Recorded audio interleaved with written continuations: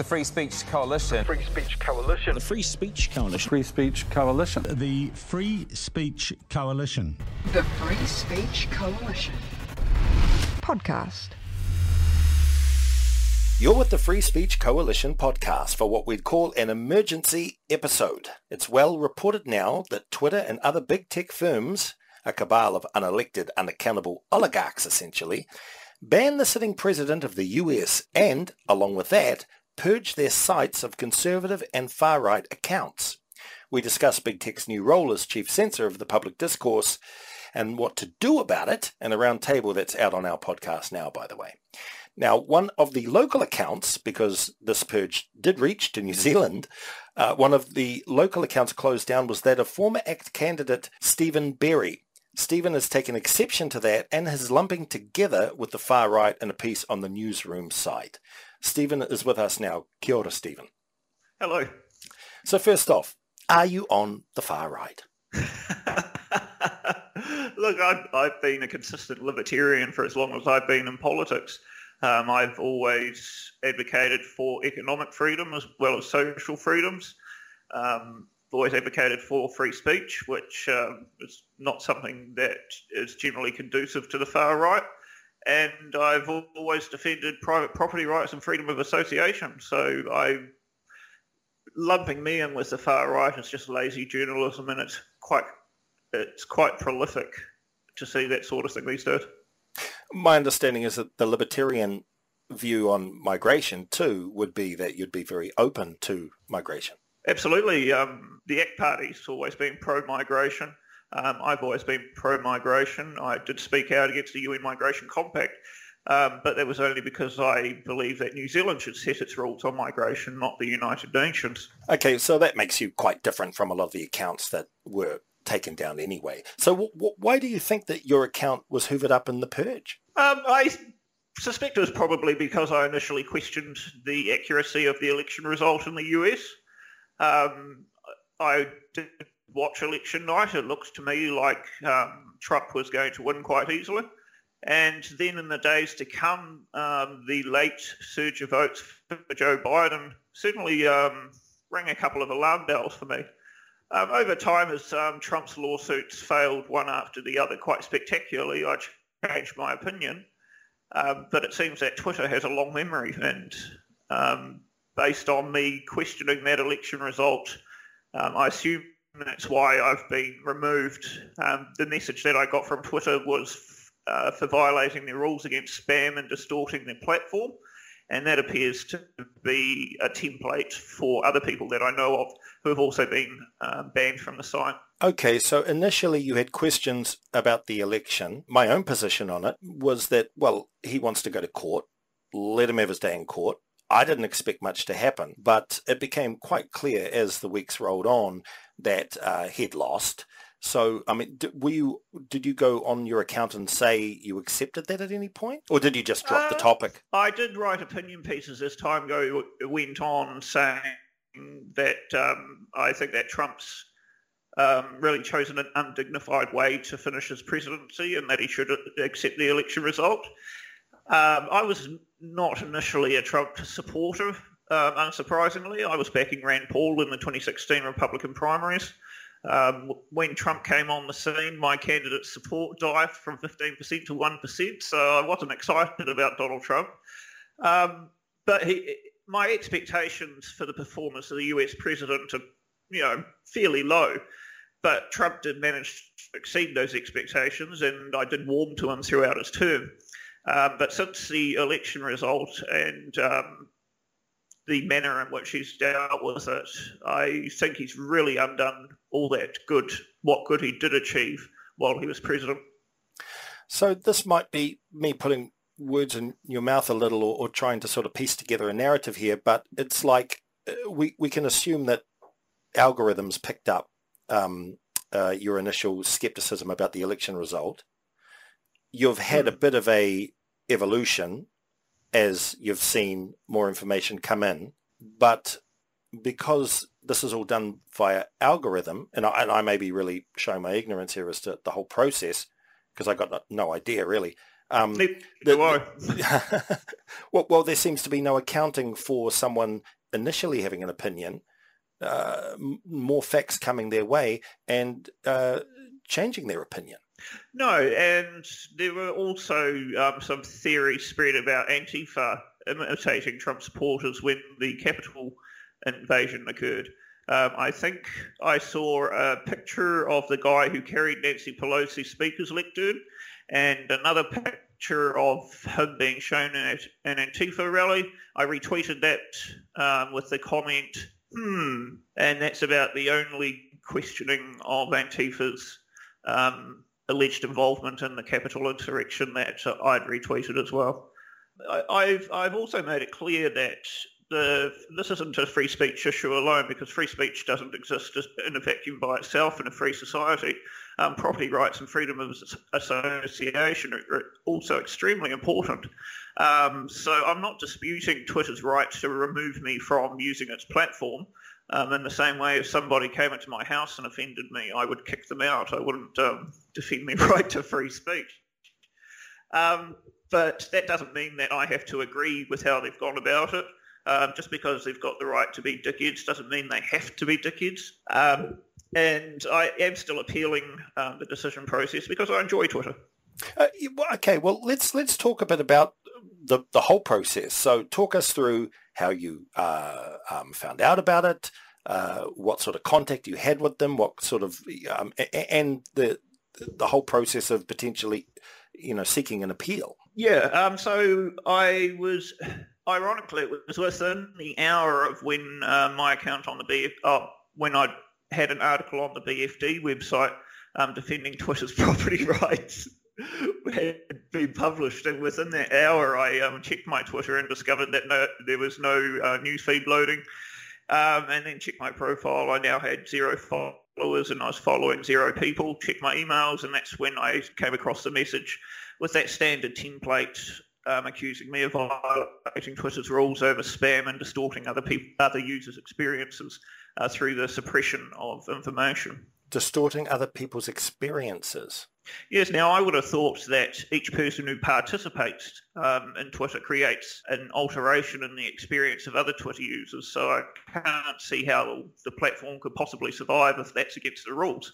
Yeah, no, it's a very odd phrasing. And so, okay, so what did you do then? Well, it gave me a link to appeal, which I clicked, and then I got an email back asking to confirm my email. And that was all on Wednesday, and nothing's happened since. So we'll see what happens. I suspect that I probably will be permanently suspended. And why do you say that? The cavalier way in which Twitter's gone about purging all these accounts suggests to me that they're not particularly concerned with the individuals affected by it. And I don't think they'll put in a particularly rigorous review process, considering that their process in deciding who to get rid of was also not rigorous at all. So why now? Why do you think they've gone this way? Like Damien Grant made a really good point on our last episode, actually, that Trump was, he had about 80 million followers. He accounted for a hell of a lot of Twitter's traffic. And he was, for want of a better word, entertaining, to people. He was. Well, he was. And outrage is a form of entertainment today. I mean, let's just call it what it is. They could suffer as a business because of that. Now, so why do you think they've done this? And they are suffering. Twitter had lost $5 billion worth of value in their share price as of Wednesday last week. I've seen statistics which suggest that Facebook and Twitter combined have lost about $50 billion worth of value, though I haven't been able to confirm that. There's been a lot. You could almost look at it as a self-defense by Twitter and Facebook against the politicians. Facebook's currently facing antitrust lawsuits to break up their company. Twitter and Facebook have been under assault, especially by conservative politicians, over freedom of speech, when this is actually a property rights issue, not a free speech issue. So, we could almost say that this is a predictable backlash from the companies to interference by the politicians. And now some people would counter that to me by saying, well, these companies are using their economic power to buy off the politicians, and I would agree that's 100% correct.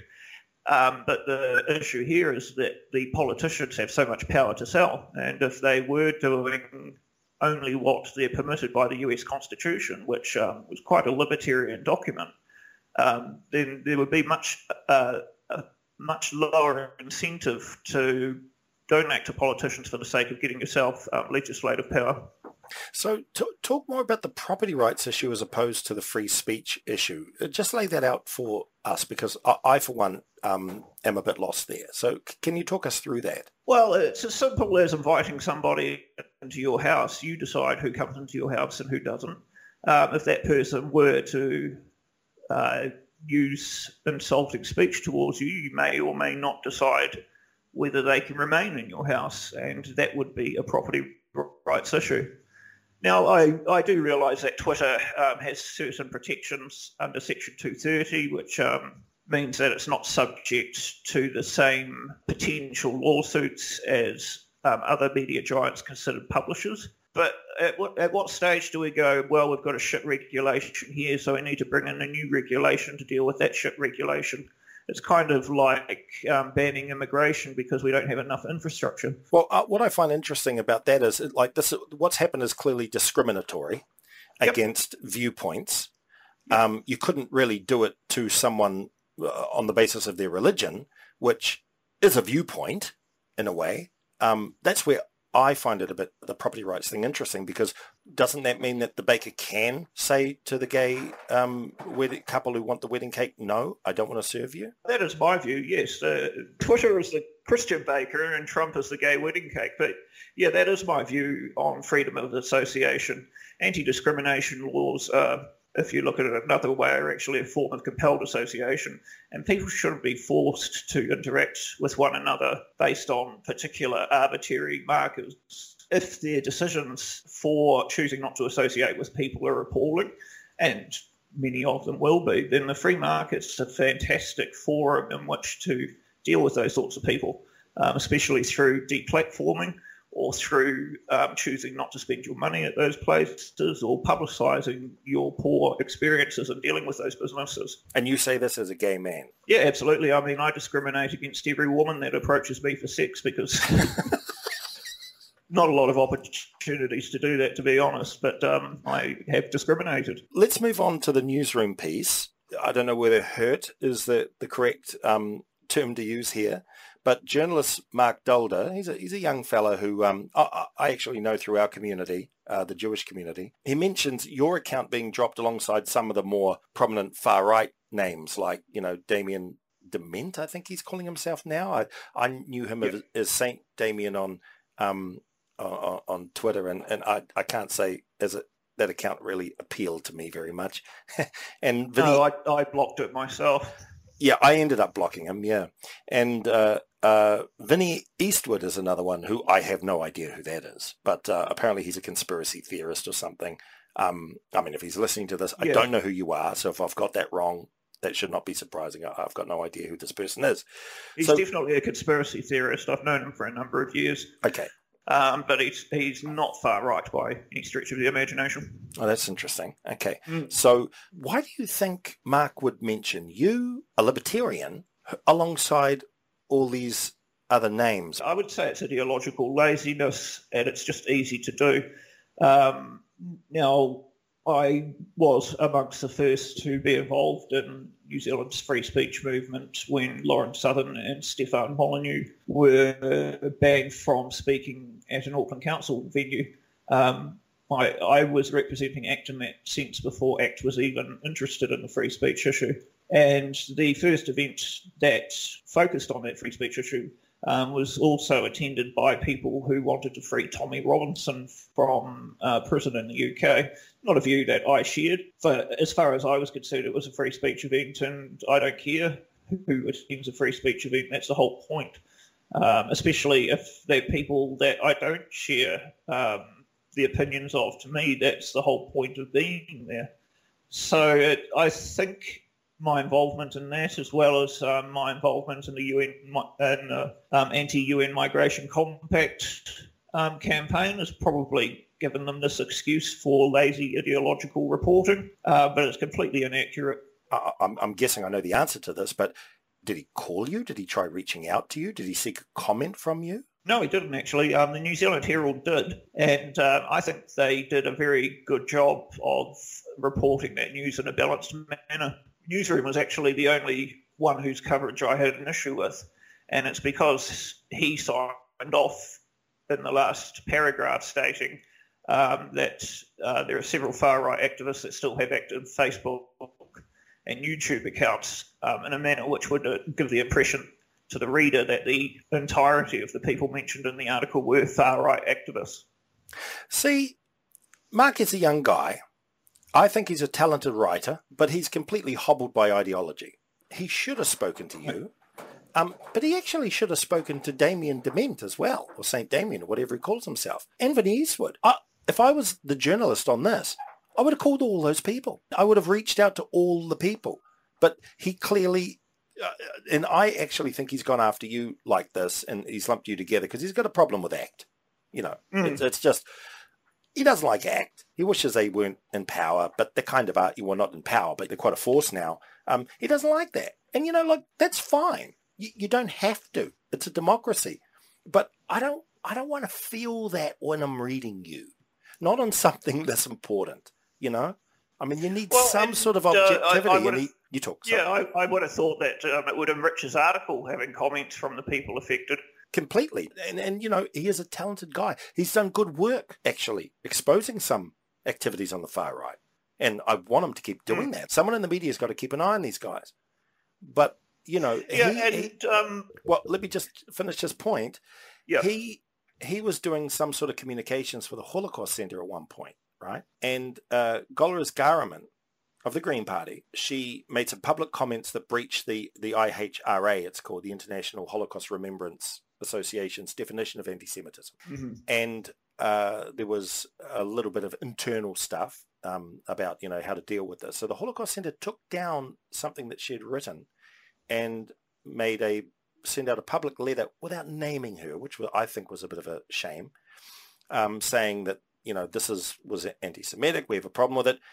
I discussed that with him. He defended her. So, you know, like, he's comfortable with some racists, but not comfortable with others. I mean, I think that people like him would be respected a lot more, and the work that he did on the far right would be accepted a lot more if there was that just, you know, you're impartial, buddy. You need to play an even hand here, and you need to, question the people who have been dropped, but you also got to question the process. You got to question Twitter.